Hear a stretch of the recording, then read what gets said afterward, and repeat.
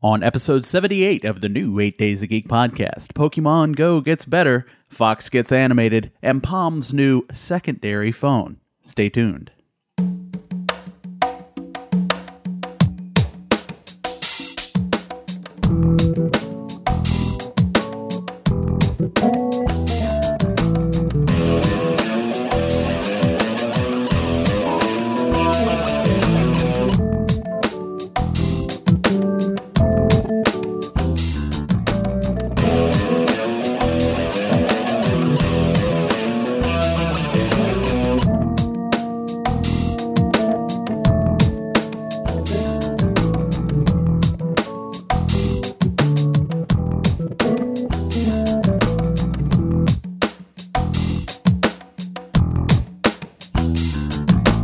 Hello, everyone, and welcome back to another episode of the new 8 Days of Geek podcast. I'm your host, Jesse Miller, and joining me, as always, the man who probably doesn't warrant a special introduction for each of these episodes, but as a good host, I try to give it to him anyway, yet every once in a while I run out of things to say. Sean Scott. That was lazy. I had nothing. We didn't talk. I guess we're both so tired that we might have said 50 words to each other before this all started.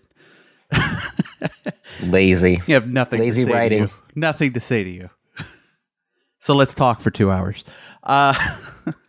So first thing, get this out of my way. The blurbs.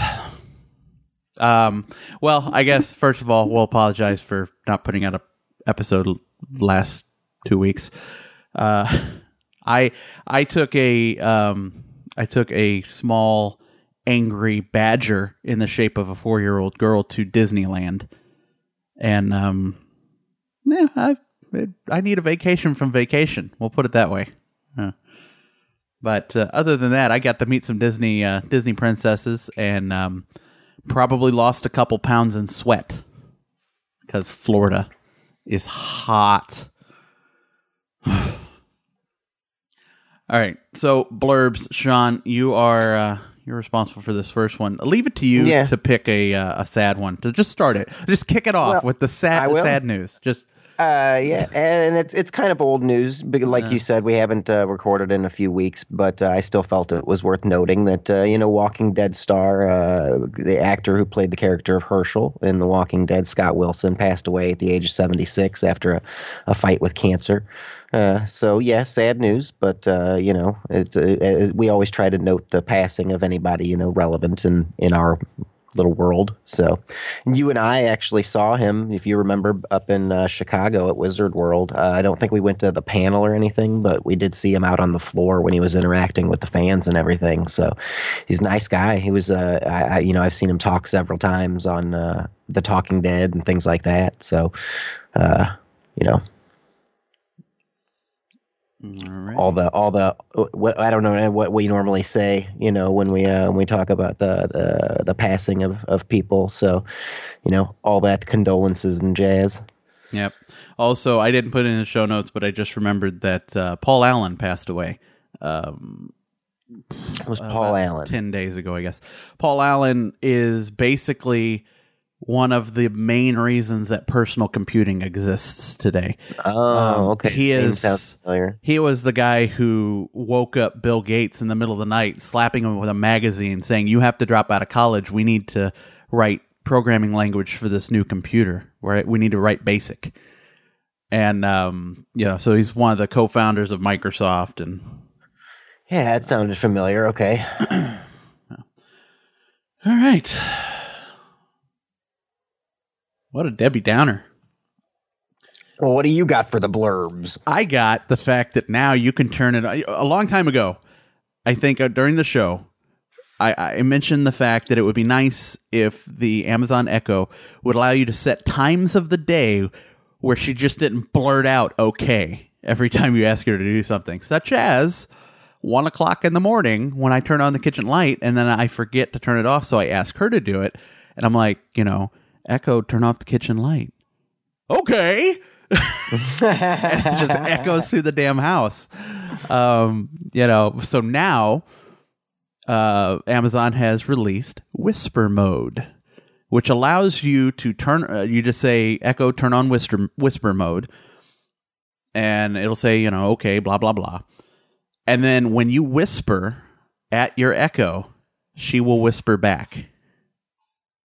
It tones the volume down, and she actually uses a whispering voice to talk to you. That sounds sexy. Yeah. Let me see. Let me see if I could do it on mine. I've got one like right in front of my face. Let me turn it max volume. I'll move my microphone up here. And anyone who has one of these, I'm sorry, but I'm going to be activating yours too. So you might want to watch that. So let's turn on whisper mode. Sure. Whispered responses is now on. Thank you. You're welcome. Turn on office lamp. Whoa, I think you just whispered to me. From now on, when you whisper, I will whisper back. You can always say turn off whisper mode. Now. Okay. Thank you. You bet.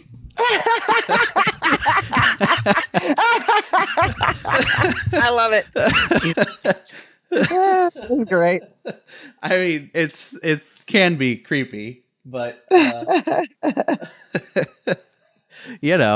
it's really cool.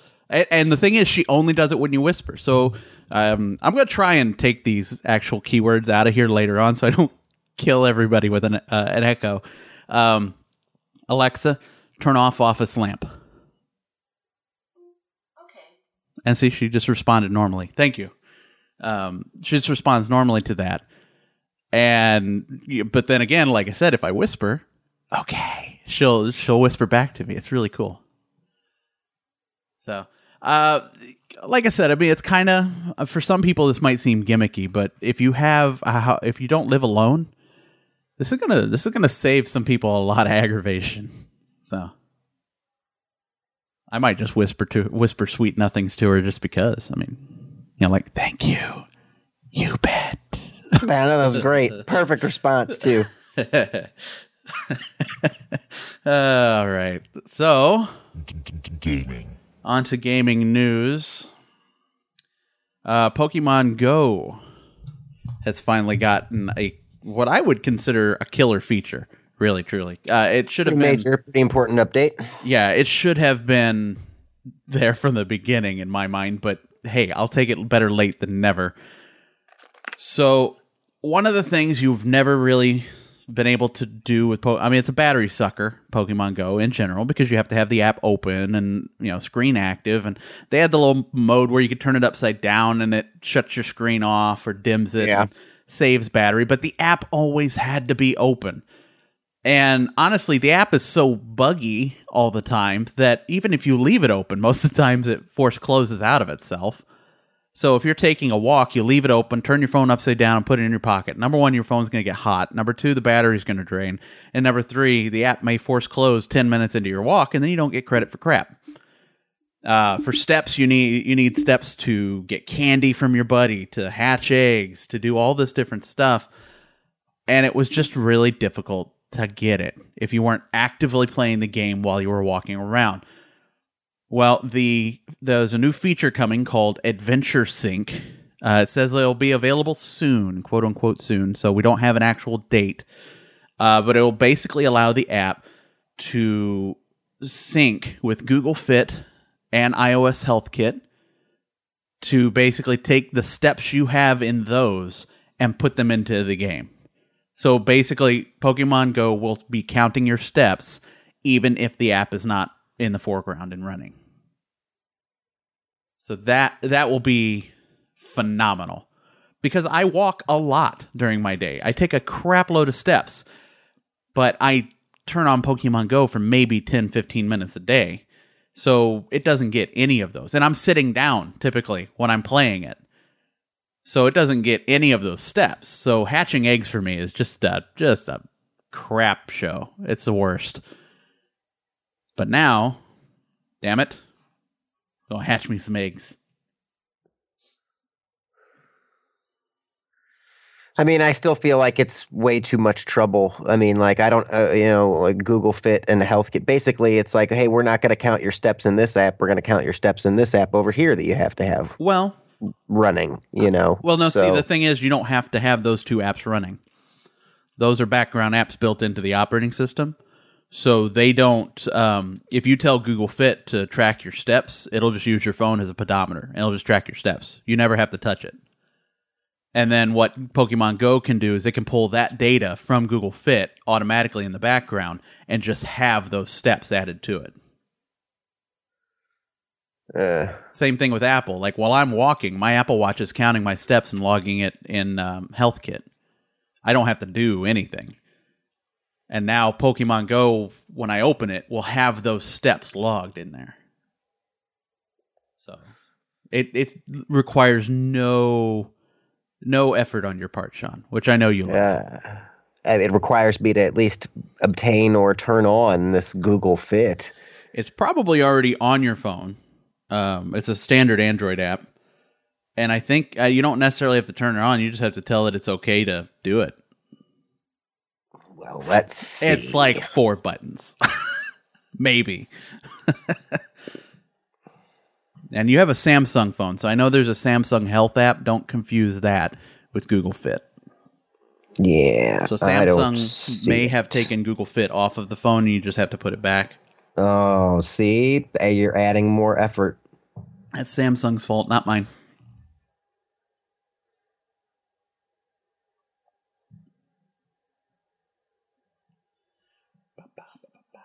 Yeah, I don't see either one of them on here. Okay, so just go to the Play Store and download Google Fit. Come on, Sean, it's not hard. Yeah, I'm not going to do that. At least not right now. Damn it, Sean. That's way too much effort. Way too many steps. All right, so next we have... Pokemon Go is always trying to get me to do stuff. I know. They're even trying to get you to work out your fingers, Sean. Don't just be a lump on the couch. Screw you, Niantic. That's awesome.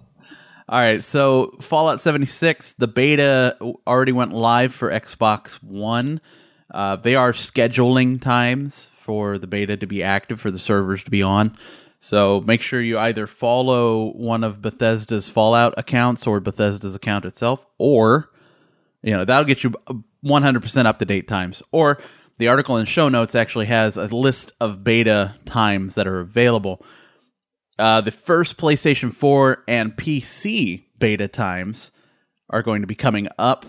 This episode will be going live on the 29th, and the first PC beta times and PS4 beta times are on the 30th, so that's Tuesday. Let's see here. Looks like U.S. Eastern time of 7 p.m. to 11 p.m. Then you got the GMT for the UK, and that's 3 a.m. to 7 a.m. on October 31st, International Dateline. Gotta love that. So yeah, I mean they have probably 6 days worth of beta times listed in this article from GameSpot. So check out the article and see if you're available to play any of those times. I got a little bit of playtime in, an hour or so on the very first beta. We'll see. Judgment reserved. You don't sound enthused. Yeah, judgment. I didn't get a lot of time in because it was the first one, and it was, a lot of people. Just a lot of people. So sometimes I got kicked off and stuff like that. But that's what this is for. What did they call it? It was break it early. I can't remember what they said beta stood for. But it's like break it early, test something. But it makes sense because, this is the first time Bethesda has made a Fallout game that's multiplayer. So you want to get as many people on in a small amount of time as possible so you can really try to stress test the servers. So there's another day coming up tomorrow. That's Xbox One only. That's October 28th. So I'm going to kick into that one for a couple hours, I think. Just really go to town on it. All right. I have to tell you something, Trevor.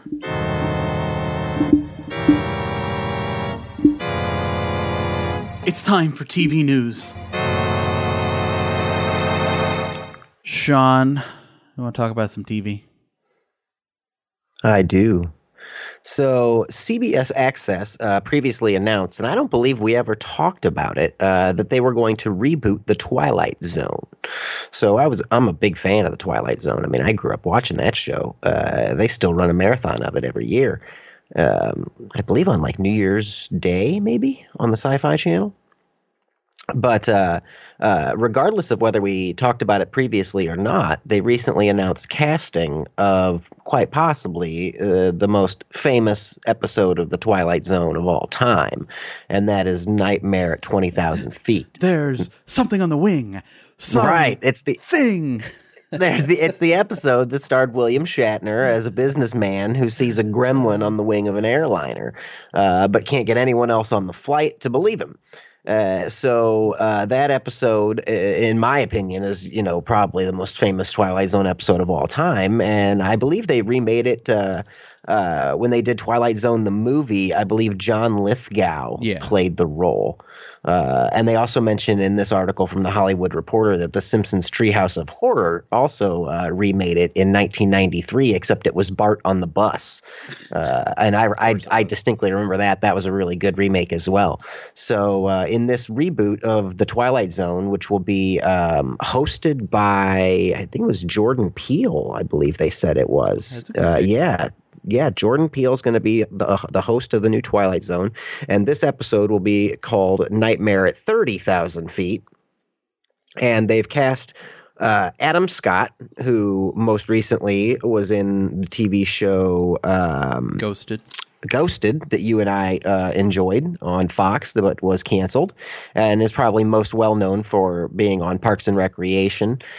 He has been cast. Now they haven't specifically said who he's playing, but you have to imagine that he is the guy, right? I mean, you have to imagine he is the William Shatner, the John Lithgow role. So I think that's fantastic. I really like Adam Scott in the comedic stuff that we've seen him in, and this should be just as entertaining. So I think this is a really cool idea, and it's a show that makes me want to, take a look at CBS All Access. What? I know. Me and my. Well, just wait until we get to the end of the TV segment, okay? Just wait. Because once we get there, then we'll really be talking about possibly looking into CBS All Access. Damn you, CBS! I know. They're putting on a good show so far. Wow. I'm impressed. All right. Yeah, I would totally. I love Adam Scott just as an actor. I think he's hilarious. He's got a really interesting, little wormy almost demeanor in most of his roles. And I think it's kind of endearing, It's weird. I like it. Right. And Jordan Peele is freaking awesome. So it's going to be interesting. I wouldn't say a fan of the original Twilight Zone, but I definitely would watch it. And I like the movie quite a bit. So I'm totally into this. Oh man, I watched the TV show all the time when I was a kid, and like I said, I still watch it occasionally when they show the marathon on like New Year's Day. I've always been a fan of sci-fi, and that's like classic, and it's a little more thriller horror type of stuff. But like I don't know, I was always fascinated with just like the twists, in most of the episodes. So, and Shatner was in more than just that one. He was in a couple different episodes, which were all really good. Awesome. So let's see. The next from CBS, we'll move on to Fox. And Fox has decided to get back in the animation game. They've always been famous for The Simpsons and Family Guy, and they're still running Bob's Burgers as well. And they have tapped Amy Poehler to head a new animated comedy series in the works, and it's gonna be another animated family comedy, what you would expect on Fox, I guess, at this point. Nothing I don't know, over the line or out of the box, I guess, if you will. It's going to be called Duncanville. The show will center on Duncan, a spectacularly average 15-year-old boy, his family, and friends. Poehler voices two characters, Duncan, as well as a high-strung mom, Annie, who is constantly trying to prevent her son from ruining his life. It should premiere on Fox sometime during the 2019 to 2020 season. And it's going to be Amy Poehler, Mike and Julie Scully, who are from The Simpsons, in fact. So they're the writers and creators behind the show, and additional voices besides Amy Poehler will be Rashida Jones, who also co-starred with her on Parks and Recreation, as well as Wiz Khalifa. So I mean, if they put it on Sunday night in the middle of or as part of the animated block that they already have, I will obviously tune into it just to see how well they did. I like Amy Poehler. I really enjoyed Parks and Recreation. So it does sound like it's nothing. You know what I mean? Like it's nothing very different. Plain sounding, right? It is. So, but I'll give anything a chance, especially an animated comedy series like that on prime time. Especially if they throw it in with The Simpsons and Family Guy and all that stuff. So it kind of just sounds like we're just going to be poking fun at helicopter parents for the whole show, Possibly. I'm not entirely sure, because they don't give you a whole lot of details. So, okay. And Fox has had some, it's not like every one of their animated series is a hit. You know what I mean? They've had at least one or two that they've debuted. I can't remember the name of it. Oh, there was, what was it called? Border Town. They tried Border Town. I think that was on Fox, and they had that weird animated, half live action show, Son of Zorn. So, not everything is a hit, but we'll see. Amy Poehler is pretty talented in my opinion. So, yeah. Hey, give it a chance, I guess. All right, so from Fox, we're going to move on to Netflix, and they recently announced some fairly sad news for fans of one of their most popular original programs. Probably the program that almost like launched their original programming. Kind of, yeah. It was one of the first, right? Like, I don't remember what the very first like Netflix original was, but this had to have been, at the very beginning. And if it wasn't one of the first, it was definitely like the most popular when it debuted, and it really set the stage for future Netflix originals. And the show we're referencing here is Orange is the New Black. And Netflix recently announced that the show will come to an end after its upcoming 7th season. So again, sad news for fans of the show. I've watched every season of it. I think it's a fantastic show. It's really well done, super entertaining. But as it's gone on, it's probably seven seasons is good. You know what I mean? Especially for a streaming show like that. I don't think there's a whole lot of. Maybe it's because streaming series haven't necessarily been around for that long. But at this point, I think 7 seasons is a pretty good run for the show. It's garnered a lot of Emmy nominations and things like that over the years. They talk about in this Deadline article. So did you ever watch this show? I have not. It just doesn't seem like it's something I'm really into. No, it was.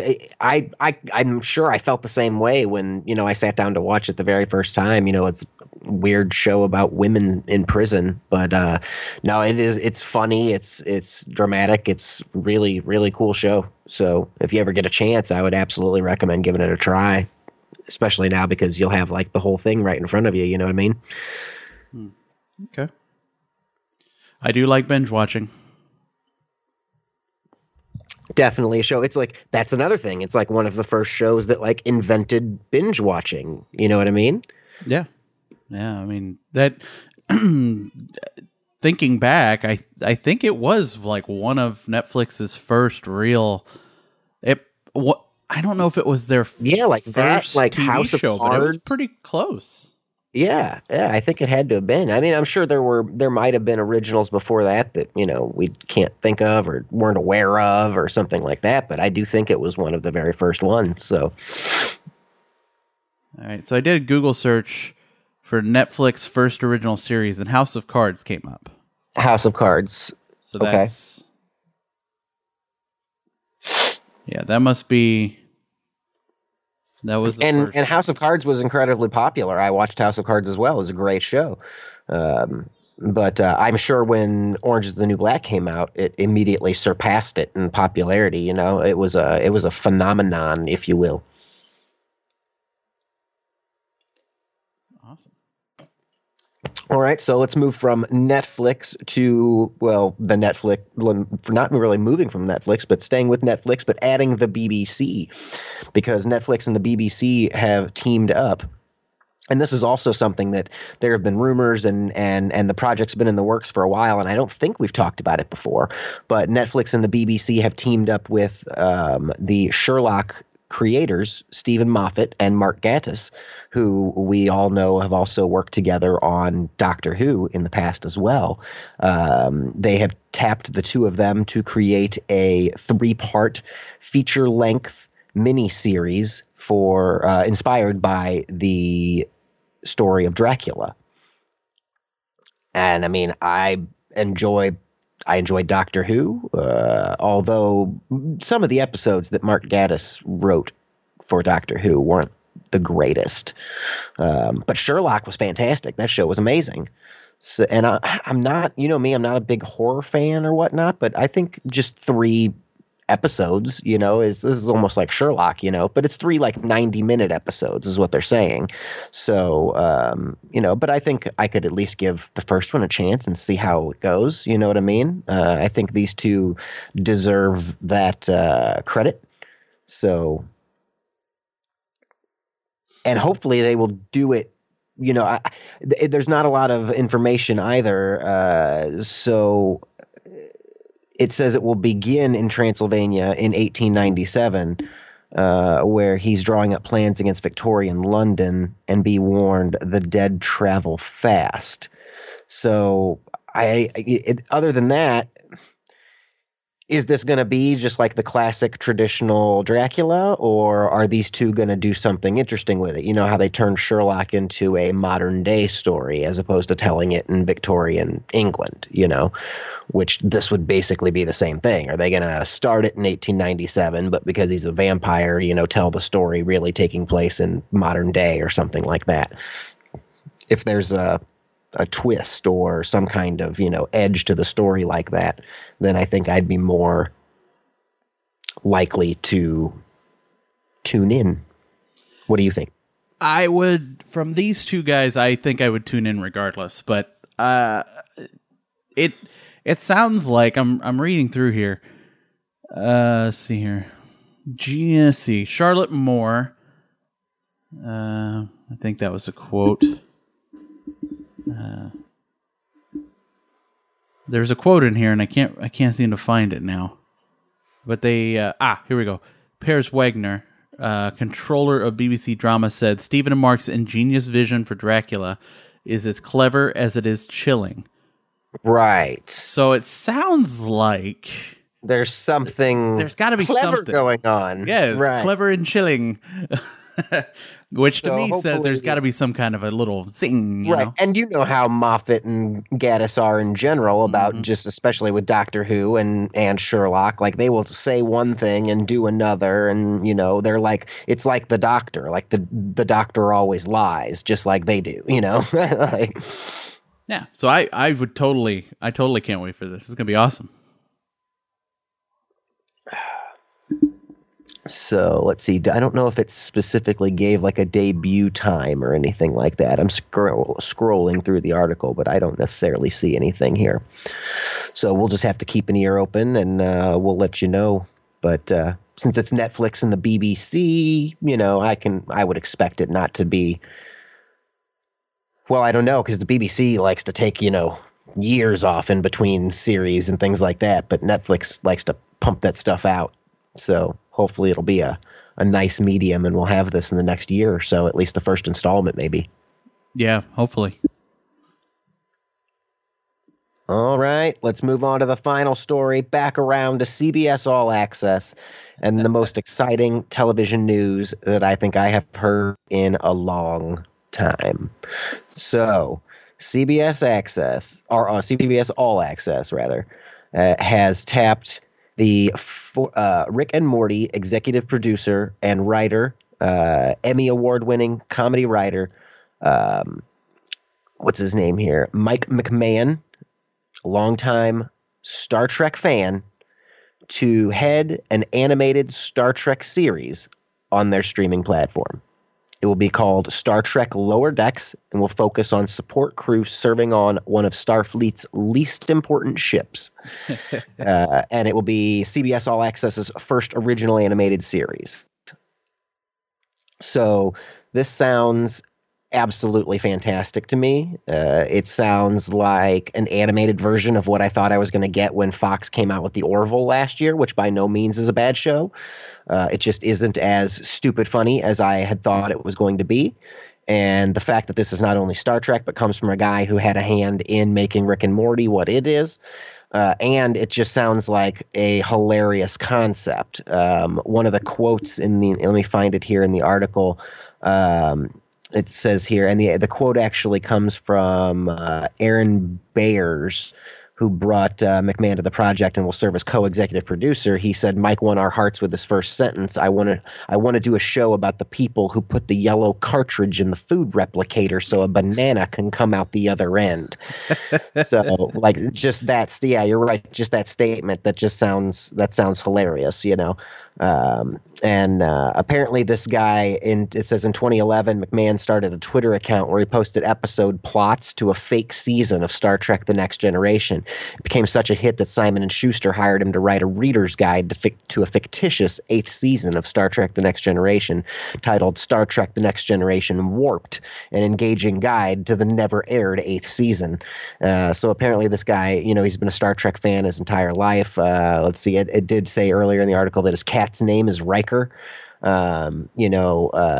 sound like they've picked like the absolute perfect guy to do this show. I could not be more excited for a show that is on a platform that I have absolutely no intention of subscribing to. However, some news like this makes me really rethink that decision. And you add this to the fact that they already have a Star Trek series. We've already mentioned the fact that they're rebooting The Twilight Zone. And I have to imagine that there's at least something else I'm forgetting about that we've already discussed at least once in a previous podcast where I said, well, they'd have to bring more content if I wanted to, you know, subscribe. So I'm sure there's something else out there that we're not even thinking about right now that I might be interested in. So I think they're doing a really good job of trying to hook me, dude. Too bad you're not a student. You get a 25% discount. I'm trying to find a price on it. Here we go. Premium viewing, free from commercial interruption for $10 a month. $10 a month. Limited commercials plan. Shows with limited commercial interruptions for $6 a month. I wonder how limited the limited commercials are. You know, if $6 a month and the limited commercials are even better than, you know, Hulu, I would be interested in that. $10 a month, I don't know if I would do that or not. You can save 15% if you sign up for an annual plan. Both of them have an annual version. You're basically paying for 10 months instead of 12. So the annual limited commercial is $60. The annual commercial free is $100. They're doing a good job, man. Doing a good job. Yeah, $6 a month. All these little micro things really piss me off because you don't know how many little 6-month things you have coming out of your credit card. Yeah, they add up. I need one service to rule them all, and don't tell me it's cable because cable sucks nuts. No, I mean, you're not going to get any of this stuff as streaming exclusive. But yeah, you're right. But like, how would you get the rights to create like a streaming service aggregator? You know what I mean? Like, it's just not gonna fly. But Nope. I think I've said it before. That's the same kind of thing that I would want. They're breaking these things out. We'll talk about it a little more actually in the movie section later. So, Yeah. Okay. Yeah, this sounds fantastic. Once this is out, we'll see. Maybe I'll have to get CBS All Access for a little while, but it sounds awesome. So, do you remember there was a cartoon at one point that was Star Wars, and it was like this? It was kind of a comedy animated. No. I mean, there's been a lot of Star Wars cartoons, but Let's see if I can find it. It was. I don't recall there being like a Star Wars Detours, I think is what it's called.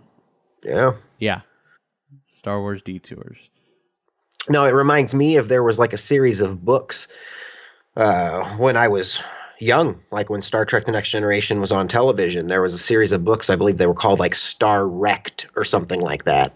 And they were just like slapstick comedy satires of Star Trek The Next Generation. They were pretty amusing. Listen to some of these voices that were in Star Wars Detours. They actually had they produced some of these, but they never aired. So Seth Green, D. Bradley Baker, Anthony Daniels, Ahmed Best, Billy D. Williams, Seth MacFarlane. This is crazy. Well, I mean, Seth MacFarlane and Seth Green. So you've got Family Guy and Robot Chicken, both of which have done their own Star Wars specials. So, and quite a bit of them. I mean, Family Guy did like a feature length, Star Wars remake, essentially. And Robot Chicken did the same thing, but not in feature length, of course, because it's stop animation. So, but they've both had it was like an extended special of Robot Chicken. So, obviously, I don't know when this stuff took place, but it sounds like maybe, those guys got involved with this, but this project didn't really go anywhere. And so they managed to get the rights to do it themselves, And I believe because Seth Green is also on Family Guy, so he also did voices in the Family Guy Star Wars specials, and they make fun of the fact that Robot Chicken actually did it first. They ridicule one another's shows in the Family Guy special. So it's clearly something those two have been interested in for a while. Yeah. Alrighty. So, tech news. Let's see here. Twitter has a little bit of a problem. And it's kind of a known problem, but the problem is that one person can have ungodly amounts of accounts in their name, basically. They could be named different things. They could be registered. They just have to register them with a new email address. And frankly, email addresses are infinite. Yeah, infinite. And I mean, it's basically like the passwords of old. You just add a number at the end, and just increment the number every time. So being that they're free and infinite, it's easy to get as many Twitter accounts as you want. And because of that, Twitter has always had a problem with a troll, gets caught, gets banned. They just create a new account and keep on trolling. The king of all the trolls, the king troll himself, Alex Jones. King Troll. Gay frogs! Gay frogs!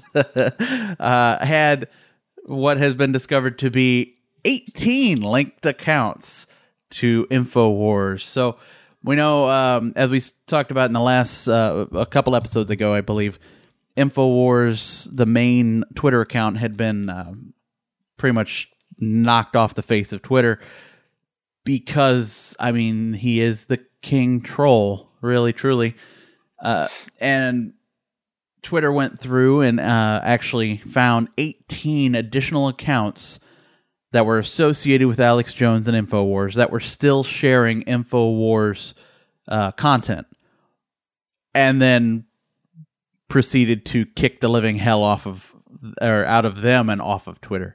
So, yay. That's exciting. That's good news. This story is not so much about them kicking 18 of his accounts off, because you figure they're going to do that, but it's more about, I want to get your opinion on how do you fix this problem, do you think? Oh, I have no idea. I mean, I feel like this is, I mean, how do you fix it? How do you stop people from just signing up with different email addresses? I mean, do you go like the route of like tracking IPs and banning IP addresses? But there's ways around that too. Like I don't know enough. I don't even know enough tech talk to even come up with a concept to fix it. I have no idea. The only way, and it's not a solution, so don't start yelling at me and shooting flames at me. So it's not a solution, but the only way I was able to think of a solution is to basically make people identify themselves. Right. But that's not really a solution, because part of the draw of Twitter and being able to say whatever you want is the anonymity of it all. You know, even though some of us on Twitter aren't anonymous at all. I mean, I'm very transparent on Twitter. You know exactly who I am. But there are people who need the anonymity of Twitter. So my thought was about the only way I could think of doing it is if you identified yourself to Twitter, not to the Twitter social base. You can have your name be whatever, but you have to somehow identify yourself to Twitter, the company, so that they can say, this person has this account was banned, and now this person is trying to sign up for a new one, negatory. You know, but even with really that, messy. though, even with that, I mean, couldn't you just give you get banned and you sign up with a new fake name? Like, what are you going to give them to like truly identify you? Are you going to have to sign up and give them your social security number? No, you give them a credit card. That, but like what are you going to have to give them? Because you could just ban Jesse Miller, and then Jesse Miller just signs up again as Sean Scott. What? Picture your driver's license would do it. You're gonna fucking give Twitter a picture of your driver's license? There's no information on there that's really pertinent for the most part. Still, if you think about it nowadays, because your social security number is not your driver's license number anymore, right? So you have a driver's license number with your address, your I'm physical gonna give my home address. Somebody face. hacked Twitter, and now everybody's got my home address. And I mean, any personal information is too much. I don't know. I don't know how you'd fix it. I don't think you can. It's just the danger of it's just the danger of this kind of platform. Like people need to understand that that's the danger of social media, and like all Twitter can do is, I guess, what they're doing is it's going to be a constant battle. You just have to constantly shut it down. I don't know. There's got to be. I would love to hear better options. Yeah, there's got to be a better solution out there, because they're losing the war against the trolls. Even though they're fighting super hard and doing a good job for the most part, they are horribly losing the battle. Because trolls, they're like zombies, man. You kill one and two of them come back. No. They ruin the internet for everyone else. Is it handled any differently on any other social media platform? I mean, let's start there. Like, is the situation any different on Facebook or Instagram or anything like that? Not really. Not to create new accounts. So, no one's been able to fix this problem. I don't think many people have tried in that aspect, because you got to figure the majority of places like Facebook and Google Plus and Twitter and any other social networks. The whole point of the social network is to have as many people on it as possible. So if somebody, say, locks themselves out of their account, it's not really in your best interest to unlock that account for them, because it's easier if they just sign up for a new account, because now you have two people instead of one, even though one of them is an account that's never going to be accessed again. It's still an account. It's still a number. It's still a digit. So between that and the fact of making it any more difficult to sign up than just putting in an email and a password, it's going to reduce the number of people who sign up for your platform. And people who want to be anonymous completely aren't going to sign up for your platform. So that's going to reduce your user counts. And unfortunately, that is the number one thing that all of these networks have to shoot for, is number of active users. Because that's what they're going to sell the ads and user data against. So, yeah, the system's just broken. It's just broken. I don't think there's a fix. Gay frogs! Gay frogs! All right. So next, this I don't understand this completely, and I know if I don't understand it, I'm pretty sure you won't. But we're gonna talk about it anyway because this has got to be a millennial problem. That's just the way it is. So Palm has unveiled a new smartphone. It's going to be releasing November 2nd. Verizon's the one that's going to be carrying it first. Or they say it's the exclusive carrier. You you'll probably be able to buy it outright somehow, somewhere. It's $300 on a 2-year contract, or $350 if you buy it outright. And it doesn't need a new data plan, but you have to use Verizon's number share service, which is $10 a month. And that's automatically where the red flag goes up for me. Because when I was reading this article, I'm like, wait a minute, number share? Because number share is the equivalent of T-Mobile's digits, which is the cellular plan that you add to an Apple Watch to where it matches your cell phone's number. It shares the number that your cell phone has.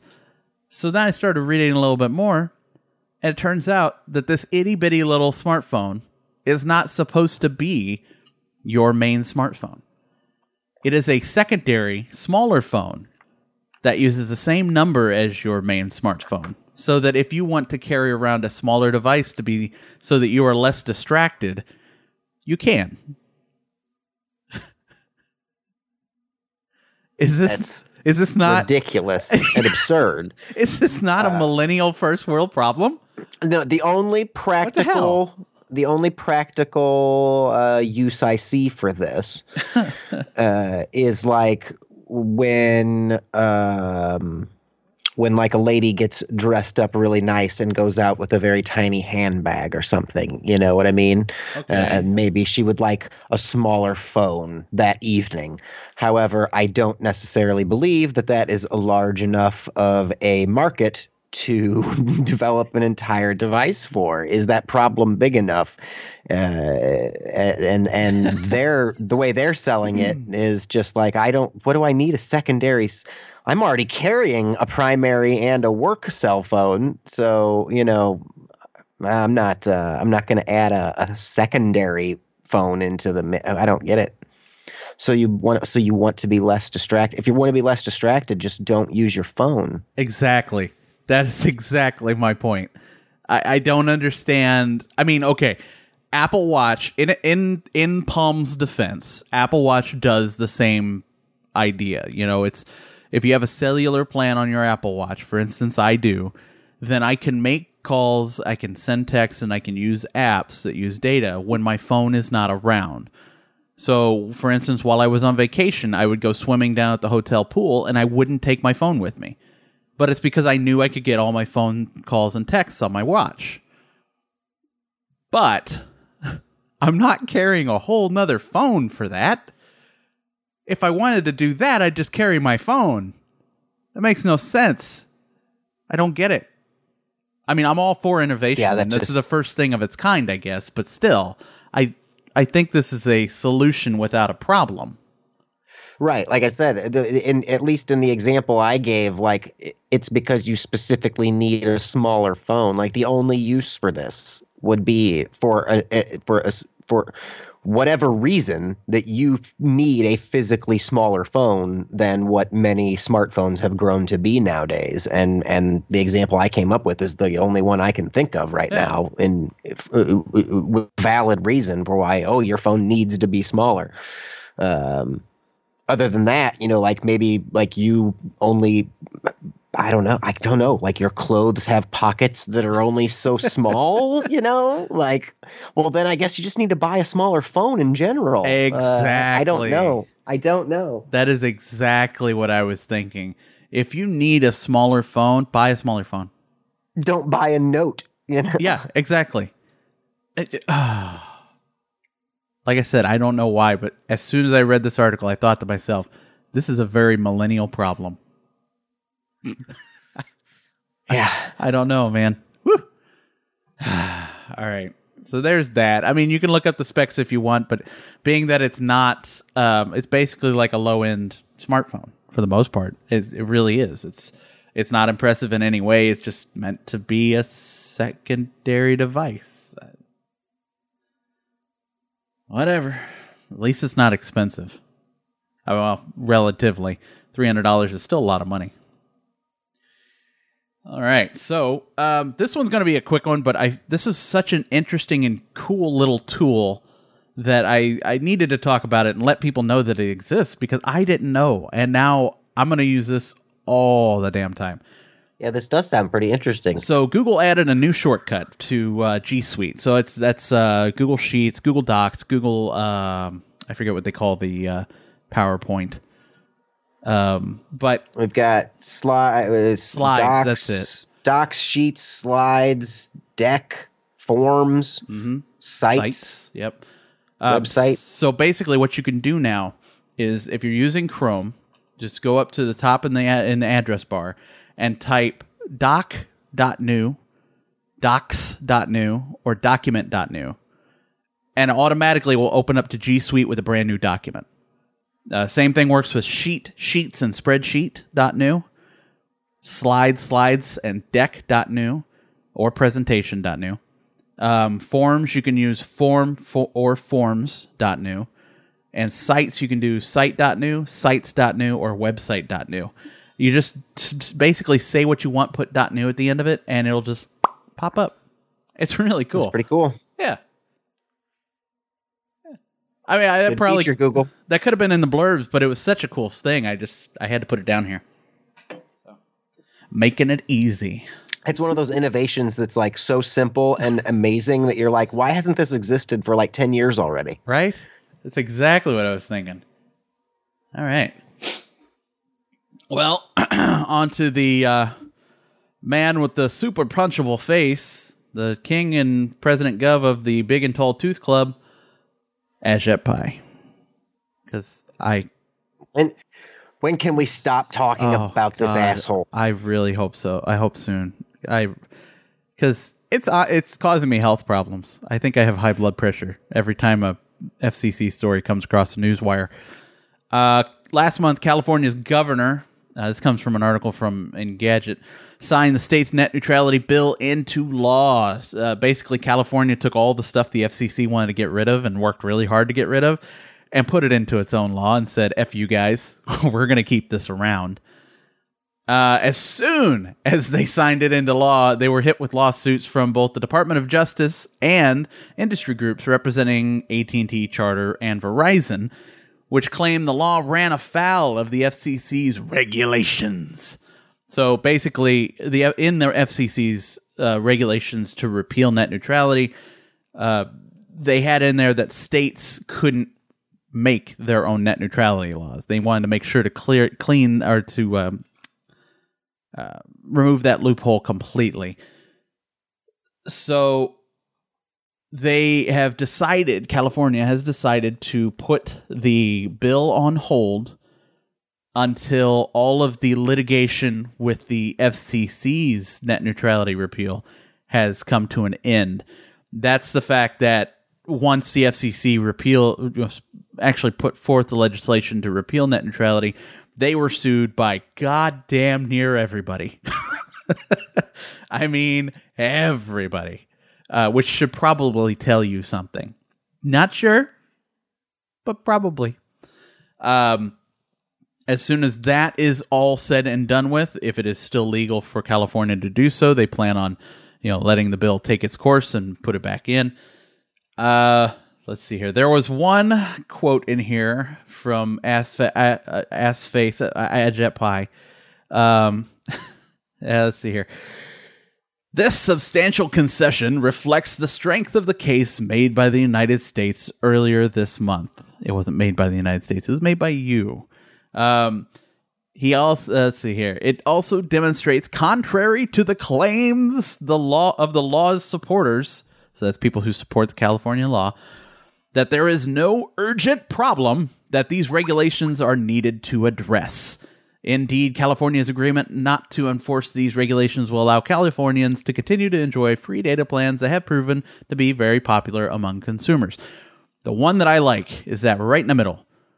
It demonstrates, contrary to the claims law's supporters, that there is no urgent problem that these regulations are needed to address.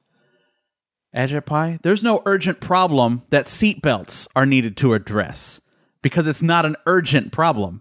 It's a protection.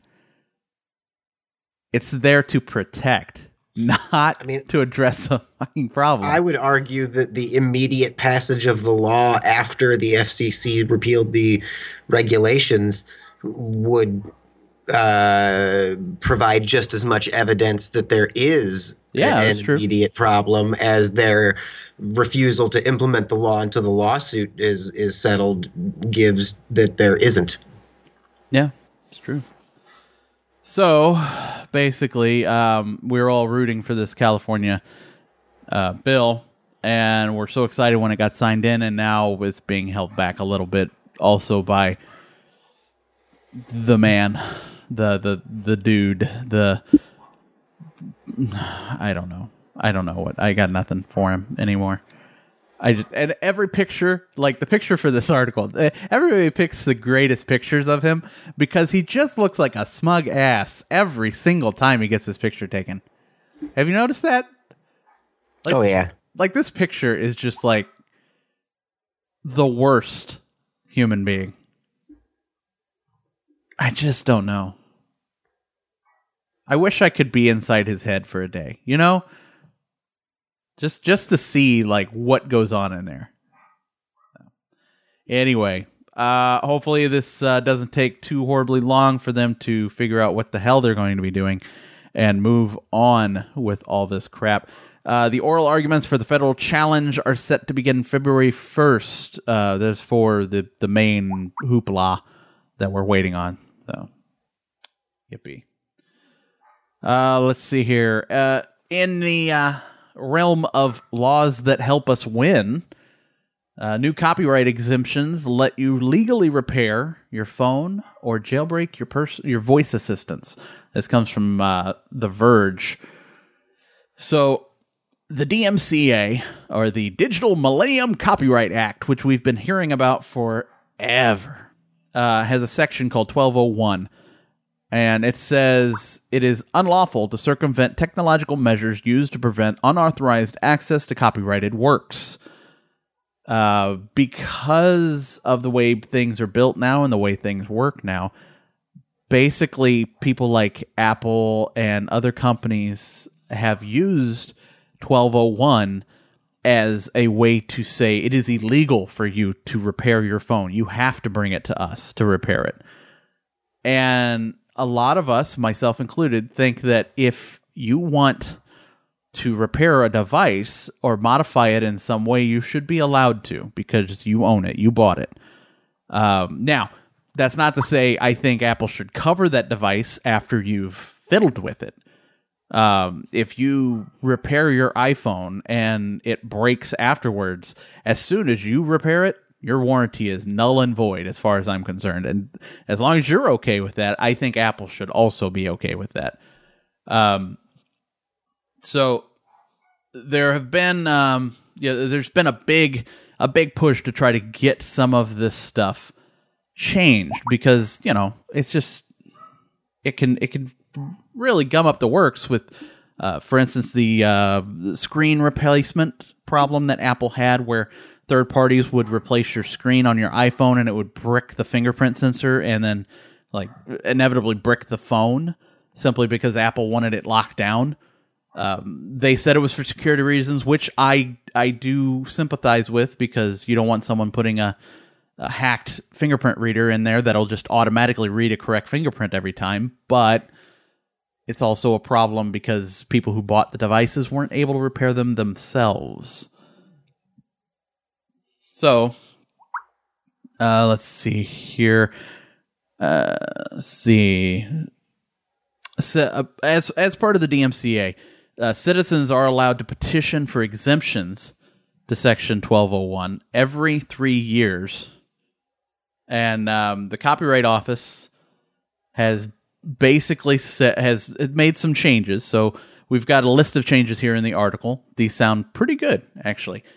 The biggest changes are the right to jailbreak and modify voice assistant devices. So that's the Echo and the Google Assistant stuff. It's now legal to unlock new phones, not just used ones. So that's cool. There's a general exemption for repairing smartphones, home appliances, and home systems. So that opens up to a lot of different devices that you'll be able to legally repair for yourself, and companies will kind of almost be forced to allow you to do it because it's legal now. This one was interesting. So it's now legal to repair cars, tractors, and other motorized land vehicles by modifying the software on your own. John Deere was famously in the news for this by disallowing people to change the software in order to repair their tractors and farm equipment. And it was, some of them were legitimate repairs, but they would not allow end users, people who own the equipment, to change the software. And they said their reasoning was it could lead to owners hacking the tractors and using them to pirate music. That's I would love to see the guy who's hacking his tractor in order to pirate music. In order to download She Thinks My Tractor's Sexy. Yeah. And then are there a lot of farmer hackers out there? I don't know. It doesn't seem like a group, two groups that would cross very often, I guess. But right. I guess it's possible. A lot of farm equipment is very advanced now. I've been I have a gentleman that I work with who has a farm, and some of the stuff he asks me about, I'm like, wow, I didn't know that even existed. That there was. He said he needed a laptop so he could carry it on one of his tractors and do some work on it. I'm like, wow, you need a laptop on a tractor? That's crazy. But hey, now he'll be able to modify the software and download tractor music. Right. Lastly, it is legal for other third parties to do these kind of repairs on your behalf. So that's cool. That'll allow you to, pay someone to fix a bricked device or something like that. Obviously, the DMCA is unbelievably outdated and a horribly draconian law that is still going to cause us all kinds of problems in the future. But for now, at least 1201s, some of their teeth have been pulled. You still can't do it for game consoles. For instance, the article states... so if you got a busted CD drive on your game console, you still can't change that because it's software locked to the system. Let's see here. Planes and boats aren't part of it. So if you own a plane or own a boat, you're still stuck taking it back to the big wigs if you need to have something fixed on it software wise. So, but hey, it's only 3 more years until we can change it again or petition to have it changed again. So hopefully we can slowly wheedle down the amount of trouble that 1201 can cause. So. All right. And now time for movie news. This one is you, Sean, and I have a feeling that this is going to be like 30 seconds long. What you're about to talk about here. PG-13 Deadpool? Yeah. Why would you say 30 seconds long? Well, because if you made Deadpool PG-13, it'd be like a 30-second long movie. If you cut out every curse word, there'd be no dialogue. That's a good point. So what we're talking about here is that 20th Century Fox recently announced that coming to theaters December 21st is an untitled PG-13 Deadpool movie. Now, the theory here is that this might be just a PG-13 edit of some kind of Deadpool 2. But I don't know if that's necessarily true or not. Like there is no confirmation of that. So they've done like some what was it? What do they call it? Like a promo or a trailer? Not even. I would call it a trailer. It had to be a promo of it. But Ryan Reynolds released a photo of himself reading a bedtime story to Fred Savage, like in The Princess Bride, and other than that, we don't really know anything about the movie. So if it's a PG-13 edit of Deadpool 2, then yeah, you're right. I mean, I don't know how they're going to even do that and not have it be 30 seconds long. But I'm hoping for maybe some kind of Christmas special. You know what I mean? Yeah, I guess if you had a Christmas special, maybe, and it was maybe a Christmas special where Deadpool specifically makes the promise that he's not going to curse or maybe not going to kill people viciously, or and then the whole entire script and the whole movie is basically him fighting with the fact that he can't do any of that stuff. Right. That might be funny, but man, I could see something like that. Yeah, I don't know. I mean, I would go see something like that just because I think it would be funny. But if it's original content, I would consider going to see it. Yeah, exactly. I think based off what you just came up with, like I could see it being because they discuss in this article how it could possibly be, a PG-13 cut of both maybe Deadpool 1 and Deadpool 2 combined together. Because if you're cutting that much stuff out, I guess you might need 2 movies to fill the time. But possibly combining their idea and your idea, like maybe there's a little bit of original content with him and Fred Savage and, maybe him making some kind of promise to, eliminate that stuff and then like remembering or looking back to see like what it would be like if all of that was edited out. You know what I mean? Maybe a combination of the two. Yeah, maybe. I could see them doing something like that, maybe. Maybe, yeah. I don't know. We're really going to have to wait and see on this one. But the big thing that I noticed in this article that they talked about is that this is coming out on December 21st, and I didn't realize that December 21st was going to be like the biggest movie day of the year, because this movie will come out on the same day that Warner Brothers and Paramount will be releasing Aquaman and Bumblebee, and the same day that Will Ferrell and John C. Reilly's Sherlock Holmes comedy, Sunny Holmes and Watson, will be coming out.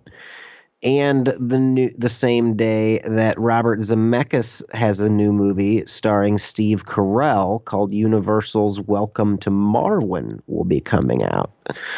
And then Disney will be releasing their Mary Poppins 2 days prior on the 19th. So, like, man, the week before Christmas is going to be just, like, stacked with movies.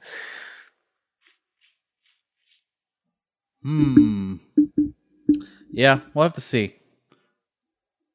That's going to be interesting. So if with all of those new movies coming out, I don't necessarily see if it was just straight up a PG-13 edit of even both movies together. Why would you release that in competition with all of these huge budget new productions? Bumblebee is in the Transformers franchise, and Aquaman is, DC's big new movie. And by the way, the trailer for that looks amazing.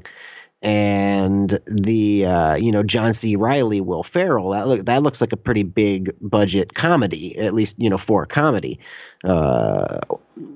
I just don't know why you would release just a pure PG-13 edit in competition with all that stuff, other than to just say F you to DC maybe, and try to steal some money from them.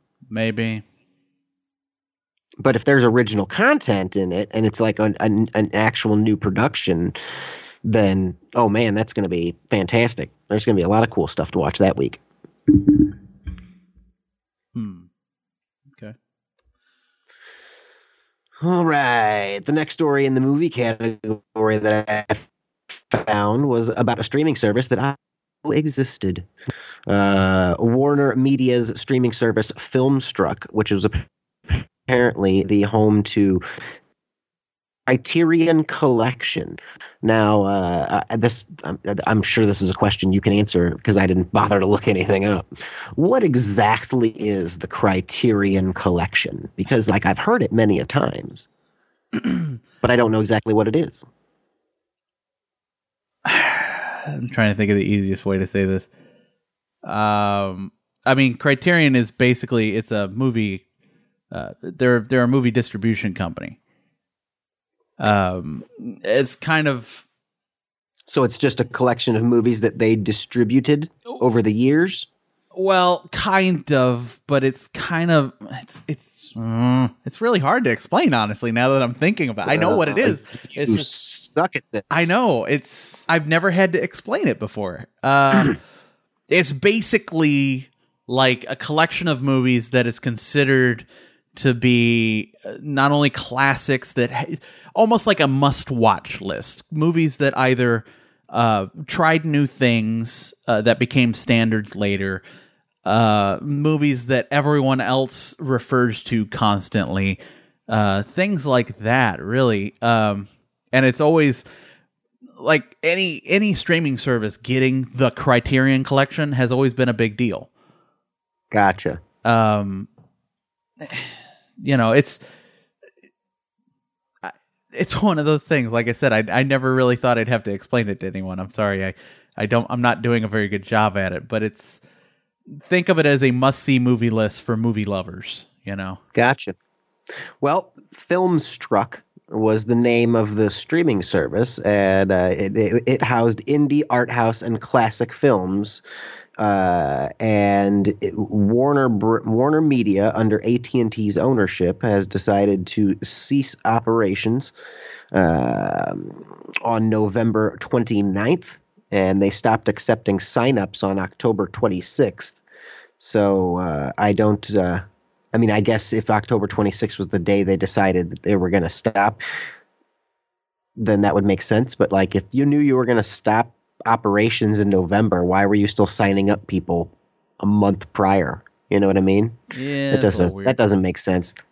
But I had never even heard of this streaming service, but I had heard of the Criterion Collection, and when I read about it, it sounded like something that, you know, like movie buffs would be interested in. Especially because, as we were talking about earlier, with the streaming services, you know, dividing everything out now, you know, basically every major producer or provider of content has their own streaming services, and everyone's, you know, scrambling to gather up the content that they're going to be able to offer. This now leaves something like the Criterion Collection going back into the open market, I guess. This is true. That could be big news for, you know, Netflix, or I don't know, you know, CBS All Access or whatever. Here we go. This might help a little bit. This is from Wikipedia, so grain of salt and all. But the Criterion Collection Incorporated, or simply Criterion, is an American home video distribution company which focuses on licensing, quote, important classic and contemporary films, end quote, and selling them to film aficionados. Criterion is noted for helping to standardize a number of new ideas, such as the letterbox format for widescreen films, adding bonus features, commentary tracks, doing film restoration, and releasing special editions for home video. Interesting. Yeah.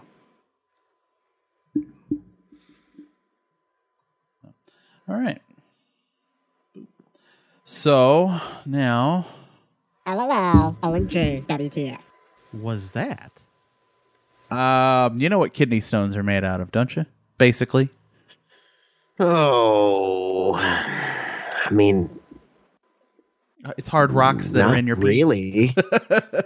Okay, well, nitrogen, calcium, all these different elements. Stone is. Yeah, I thought you were asking me like physically, like what elements it was or where it came from specifically. Like in general. Okay. Right, I know what a kidney stone is. Sure. Okay, so what if you could build a house out of those? Well, that's weird and gross. Well, at the University of Cape Town in South Africa, Dylan Randall, a senior lecturer and water quality engineer at UCT, has been leading an effort to turn human urine into the zero waste building material of tomorrow. This comes from Live Science. I love this site, by the way. If you've never checked it out, it's fantastic for really weird science news. So it says here 90% of urine is just water, but the rest are things like phosphorus, nitrogen, and potassium. And you can he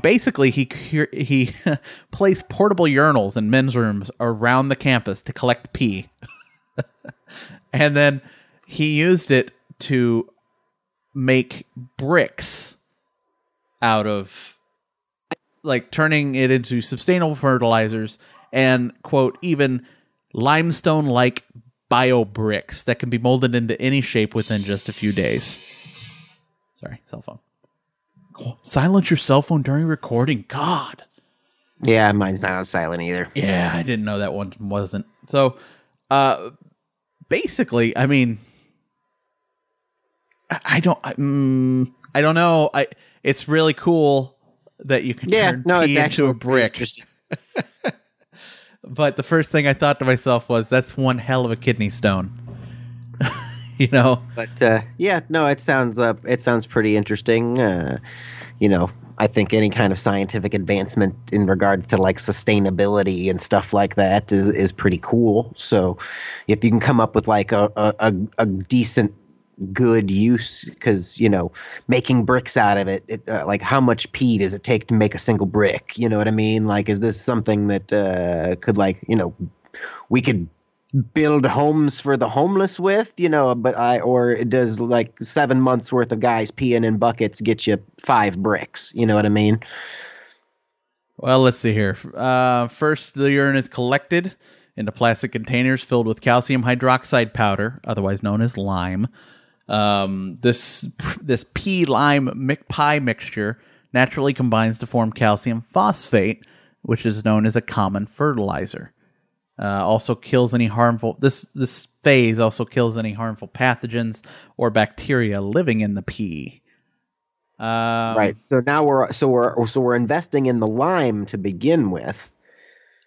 So in order to basically, I'm just trying to think of how is this going to be profitable to someone? You know what I mean? Like, you're going to have to invest in the process of getting someone to allow you to collect all of their urine, and then invest in the lime. And then you can make bricks out of it. And are those bricks valuable enough or worthwhile enough for all the money that you've already invested? Maybe, because the first phase just gets you the fertilizer. So you get the fertilizer, and then once the fertilizer is removed, it says here that a liquid component remains. In step 2 of the process, this liquid is mixed into a separate vessel containing sand and bacteria. These bacteria react with the urine to produce calcium carbonate, which effectively cements the sand into any shape. Says put it into a rectangular mold, and in 2 to 6 days, you've got a bio brick. The longer the mixture is left to grow, the sturdier the brick becomes. Basically, I don't think this is. Let's see here. Oh, here you go. Here's the answer to your quantity question here. A single bio brick takes about 25 to 30 liters of urine to grow, which is the equivalent of about 100 bathroom trips for the average person.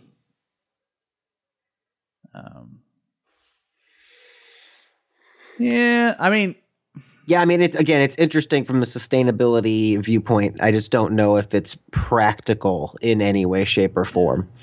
Well, and see, the thing is, normal bricks, you have to heat them up to cure them. Otherwise they don't harden up like a rock. Whereas these, you don't have to do that. They cure by themselves. So that might be one of the big points where you don't have somewhere that you can cure these bricks and fire or electricity to heat them up, that might help. This is interesting. Randall told the BBC that the partially formed bricks produce a smell akin to a pet peeing in a corner. However, within about 48 hours, the smell dissipates. No. I think it probably just get used to it and stop smelling it. Everyone else knows you live in a pee house.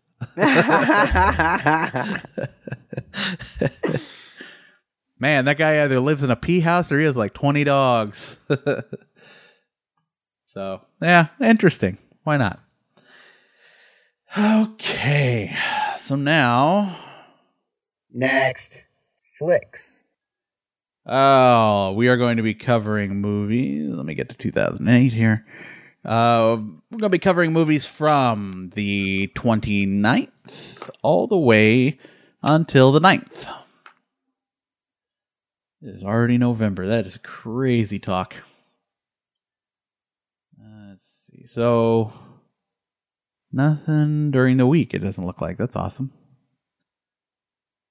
So, November 2nd is our first 48 here. 2018. Boom. First one. The Nutcracker and the Four Realms. Misty Copeland, Mackenzie Foy, Morgan Freeman, Keira Knightley, Helen Mirren, Matthew McFadden. Wow. All Clara wants is a key. A one of a kind. I don't give a shit about the Nutcracker. Yeah, it does. I mean, it looks visually interesting, but story wise, I don't understand. So yeah, it's the Nutcracker. I mean, it's like a famous production. I just don't care. Yeah. Okay. Let's see here. Nobody's Fool. Tiffany Haddish, Tika Sumpter, Missy Pyle, Whoopi Goldberg. I haven't seen her for a while. Amber Riley. Trying to get back on her feet, wild child Tanya looks to her buttoned up by the book sister, Danica maybe, to help her get back on track. As these polar opposites collide with hilarious and sometimes disastrous results, Tanya discovers... Next. Thank you. Just sounds yuck stupid. It's Tyler Perry. Oh, jeez. I didn't want to say that when I read it. You could have gotten next right then. I know I could have. All right, the reviews are wishy-washy, but I really want to see it. Bohemian Rhapsody. Is this the biopic? Yeah, Rami Malek, Joe Mazzello, Ben Hardy, Alan Leach, Lucy Boynton. Bohemian Rhapsody is a foot-stomping celebration of Queen, their music, and their extraordinary lead singer, Freddie Mercury, who defined stereotypes and shattered convention to become one of the most beloved entertainers on the planet. The film traces the meteoric rise of the band through their iconic songs and revolutionary... I'm going to stop. Does it go on very forever? long. It's very long-winded. You're going to next it after like another sentence. I can feel it. Yep. It is very... I was going to next it when they went on to another paragraph, when they went on to after the beginning description. Exactly. Right there. It should have just stopped at, this is about Queen and Freddie Mercury and how awesome they are. Full stop, Yeah. So, I am super interested in seeing this, though. And I love Rami Malek. The dude's weird, but he's an amazing actor. Yeah. Yeah, he's a good actor. I like him in Mr. Robot. So, I'm not going to go to the theater to see it, but it's definitely something I would take a look at. Let's see here. Lots of limited stuff. Okay, so that's all for the 2nd. And we're going until the 9th, so November 9th. This one I gotta see it. I absolutely have to. Oh God. The summary's so long. Oh, all right. Dr. Seuss, The Grinch. This is the animated one with Benedict Cumberbatch as the Grinch. Right. Angela Lansbury, Rashida Jones, Kenan Thompson, Pharrell Williams. I'm just going to read the first paragraph because there's 3 of them. Jeez. Benedict All right, go ahead. Cumberbatch lends his voice to the infamous Grinch, who lives a solitary life inside of a cave on Mount Crumpet with only his loyal dog Max for company. With a cave rigged with inventions and contraptions for his day-to-day needs, the Grinch only sees his neighbors, the Who's and Whoville, when he runs out of food. And it literally tells like the first 10 minutes of the movie here.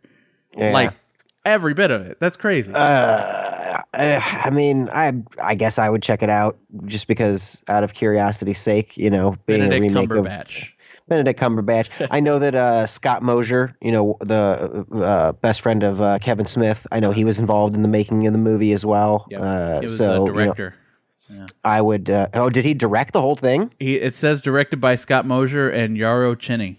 Wow. Yeah. Okay. That's pretty cool. Like I knew he had worked on Spider-Man: The Ultimate series, I believe, which was the funny, goofy Spider-Man series with like the little comedic Spider-Man that would pop in. I liked that little one. bits. Yeah, I liked it as well. And so he's done some stuff like that in the past. I didn't think he had progressed to directing, such a big budget thing like this. That's pretty huge.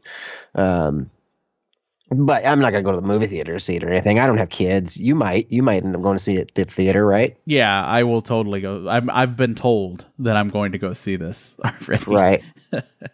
So, yeah, I'll be going to see it. All right. Let's see here. All right. Ooh, good Lord. That's a hell of a picture to have right on the front. Overlord. Some of these people's names are very, very not American-based names. Wyatt Russell, I see that one. Jacob Anderson. I'm probably going to butcher this one. Jovan Adipo. Dominic Applewhite. Oh, that's good. On the eve of D-Day, a group of American paratroopers are dropped behind enemy lines. I'm gonna veto. I'm gonna veto. All right. Okay. On the eve of D-Day, a group of American paratroopers are dropped behind enemy lines to carry out a mission crucial to the invasion's success. But as they approach their target, they begin to realize there's more going on in this Nazi-occupied village than a simple military operation. Now, the thing is, this is why I'm vetoing. In the show notes, down in our section, I'm going to post that link to that page. Go there. It doesn't tell me, like, exactly what is going on, but it says it's a supernatural movie. Look at the photos. That's why I'm vetoing.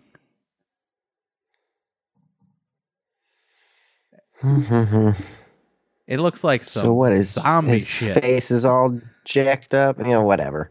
Yeah, I don't care. Next, it could be interesting though. It's a period piece. Nope. It's a supernatural. Bah. It's produced by J.J. Abrams.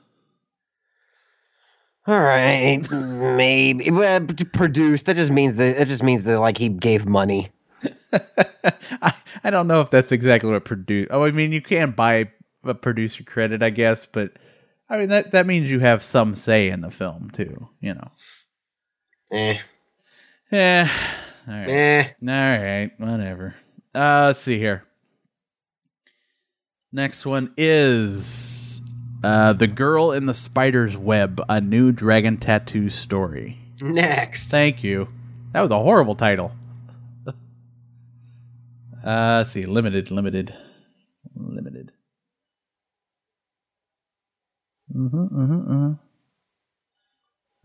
a limited ones. I'm not seeing any names that I recognize, which is what I usually do when I have to go through the limited ones. I actually go through and see if I can see any actors or keywords. Zombies. Space. Time travel. Hey, there is one called Time Freak. But yeah, so that's all we got. Wow, all right. Not a lot of movies coming out. Nope, they're all waiting for Christmas. Until they're all waiting for the what is it, the 21st? Yep. Awesome. Okay, so Sean, what the hell are you up to?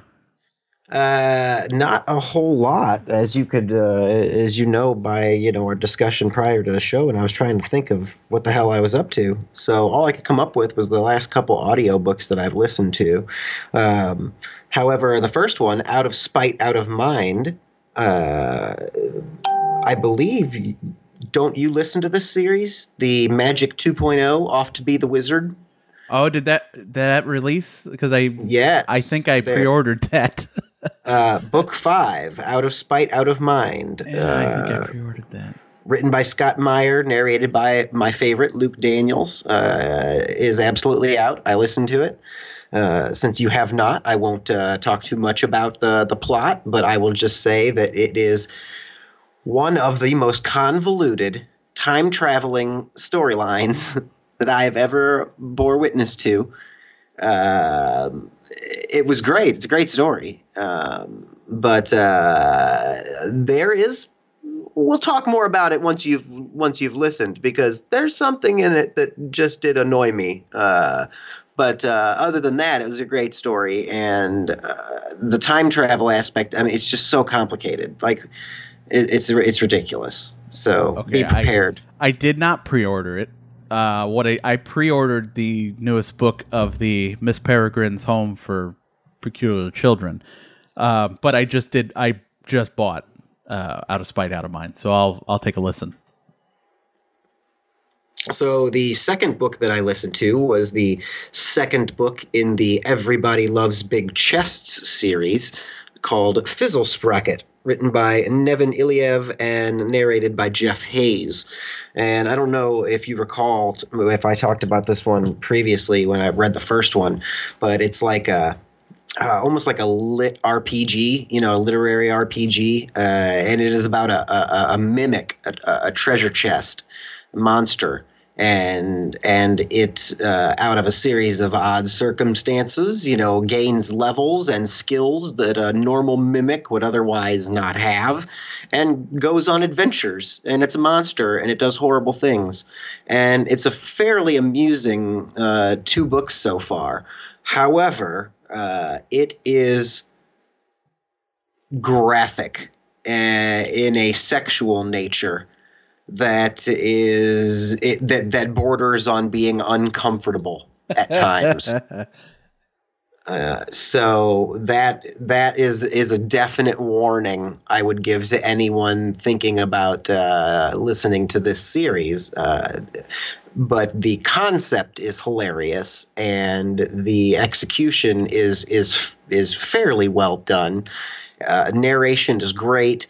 It's just the incredibly graphic sexual content that goes on at some points that is just borderline uncomfortable. The first book of the series is called Morningwood. Yeah, Morningwood. It's the name of the it's the name of the forest where the cave was located that the mimic came out of. His name is Boxy T. Morningwood. All right, gotta get it. Gotta have this. This is pretty good. Oh man. But it's like a literary RPG, so like they will literally like stop and like talk about his stats, like they will go over the levels that he's gaining in each of his skills and things like that, And you got this on Audible? Yeah, it's on Audible. Okay, so it's a good. How's the narrator? Jeff Hayes is great. Okay, Jeff Hayes is a great narrator. Okay, I just want to make sure I didn't. I'll buy it on Audible or I'll buy the ebook. If the narrator's good, I'll go with Audible. Oh yeah, no, Jeff Hayes is great. I love his stuff. Cool. I don't know if he narrates any series that you may have already listened to. Let's see, Jeff Hayes. I'm trying to scroll through my Audible right now. No, he looks like he's I've listened to him in a series called Delvers LLC. It's also another literary RPG. M.R. Forbes. There's some books that M.R. Forbes wrote. I can't think of the name of the series right now, but they're like, sci-fi fantasy.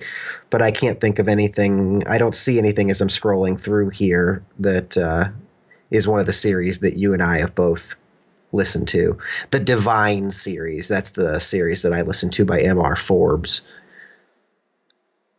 Okay. A lot of supernatural, science fiction, fantasy, whatever you want to put like supernatural genre type books in. He's been involved in the narration of a lot, and it looks like, most recently he's done a lot of like literary RPGs and stuff. But yeah, he is a good narrator. Awesome. Alrighty. For me, well, this is the 27th as we record this, and as most of you probably, except for Sean, because Sean doesn't know. He's one of those guys. But most of you know Red Dead Redemption released on the 26th. So all last night and part of this morning was just me being an outlaw in the West, shooting people. It was pretty fun. Is it as fun as the first one? It is more fun than the first one. Take all the stuff the first one did right, keep all of that, and then add more of the real world aspects of things. The fact that you have to eat now, because if you don't eat, you actually lose weight from exercising and running around, and then your stamina goes down a little bit because you're skinny. That kind of thing. There is more, kind of like the Fallout survival mode. Exactly. There's way more little things in there. You have to build a good rapport with your horse, otherwise he gets spooked easily. Stuff cool. Like that. So it's very cool, very intricate, and all the little. I really bits. liked the first one. I really did. Yeah, I thought the storyline in the first game was fantastic. Oh yeah, and I haven't gotten very far into this story yet because I've been roaming around, which is unusual for me. Typically, I hammer at the story. This one has so much other stuff to do that I can't help but roam around and fiddle. One of the things that they took from The Witcher 3 specifically, is hair that actually grows. So it's really interesting. You grow a beard, or you grow, if you shave, you end up getting stubble and everything as you just roam around the world. And then, you can either go full Grizzly Adams and never shave a thing or never cut your hair or anything. Or like me, I trim it into a nice goatee with some pomade in my hair when I go to the barber, But regardless, the game forces you to make a decision in regards to your own facial hair. It does. Yeah. That's kind of cool. Exactly. It's so interesting. And you can actually, when you go in, you can pick a defined style if you want. Or what I do, when you're going to the shaving dialogue, you can actually just say you want to trim it. And then it will let you trim between the mutton chop sideburns area, the mustache area, or the chin area. And then you could select the length. But here's the real fun part. So in Grand Theft Auto, you could change your haircut. And you could change it to whatever you wanted. Any style was open. In Red Dead Redemption 2, you have to have enough hair to do the style in order for it to be available. So if you shave your head... your hair. Yeah, if you shave your head, you can't part it in the middle again until the hair grows out. And it's stupid. It doesn't add anything value-wise to the game, but it is such an interesting idea. Yeah, it's a fun feature. Because you're looking at your character's back, the whole time. And then all of a sudden you talk to someone, it goes to a cutscene, and you're like, holy shit, I need to shave. I have shaved for 6 months. Exactly. So it's very cool. So yeah, if you like Red Dead Redemption, definitely check it out. It's well worth getting. That's something I wish they would put in like Fallout, Yeah. Because same way in Fallout, you're always staring at your own back and everything. And then when you go into a cutscene, you're like, oh, that's what I look like. I forgot. Exactly. All right. So then I watched the movie Mandy. That's a Nicolas Cage film. I don't know what to say. I've never even heard of it. Just do a Google search real quick for it, and you'll just the cover of it by itself is a little. That's a lot of effort. It's a little out there, man. So, the movie is about a couple who live in. It's like around 1987 or so. they live in the mountains, and this group of cultists come and, harass them, and through different kinds of murder and torture and all this different stuff, blah, blah, blah. Nicolas Cage ends up on a drug-fueled murder spree revenge trip. And it is some of the trippiest shit I have seen for a very long time. But because of Nicolas Cage's acting style and him in general, it kind of works. And it was a weird, just some parts of it are just weird and uncomfortable almost. It's got a 6.8 out of 10 on IMDb. Yeah, I mean, I wouldn't say it's... Looks like it's got a 92% on Rotten Tomatoes. Yeah, I see. The thing is, it's not... Don't go into it thinking you're going to be watching a story. Okay? It's 81% on Metacritic. Yeah, it's not a story. It's an experience.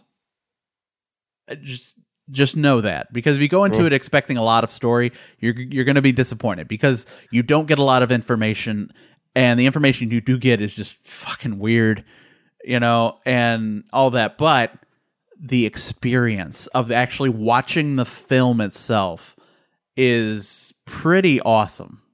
So it's definitely an acquired taste, but give it a shot. I can say that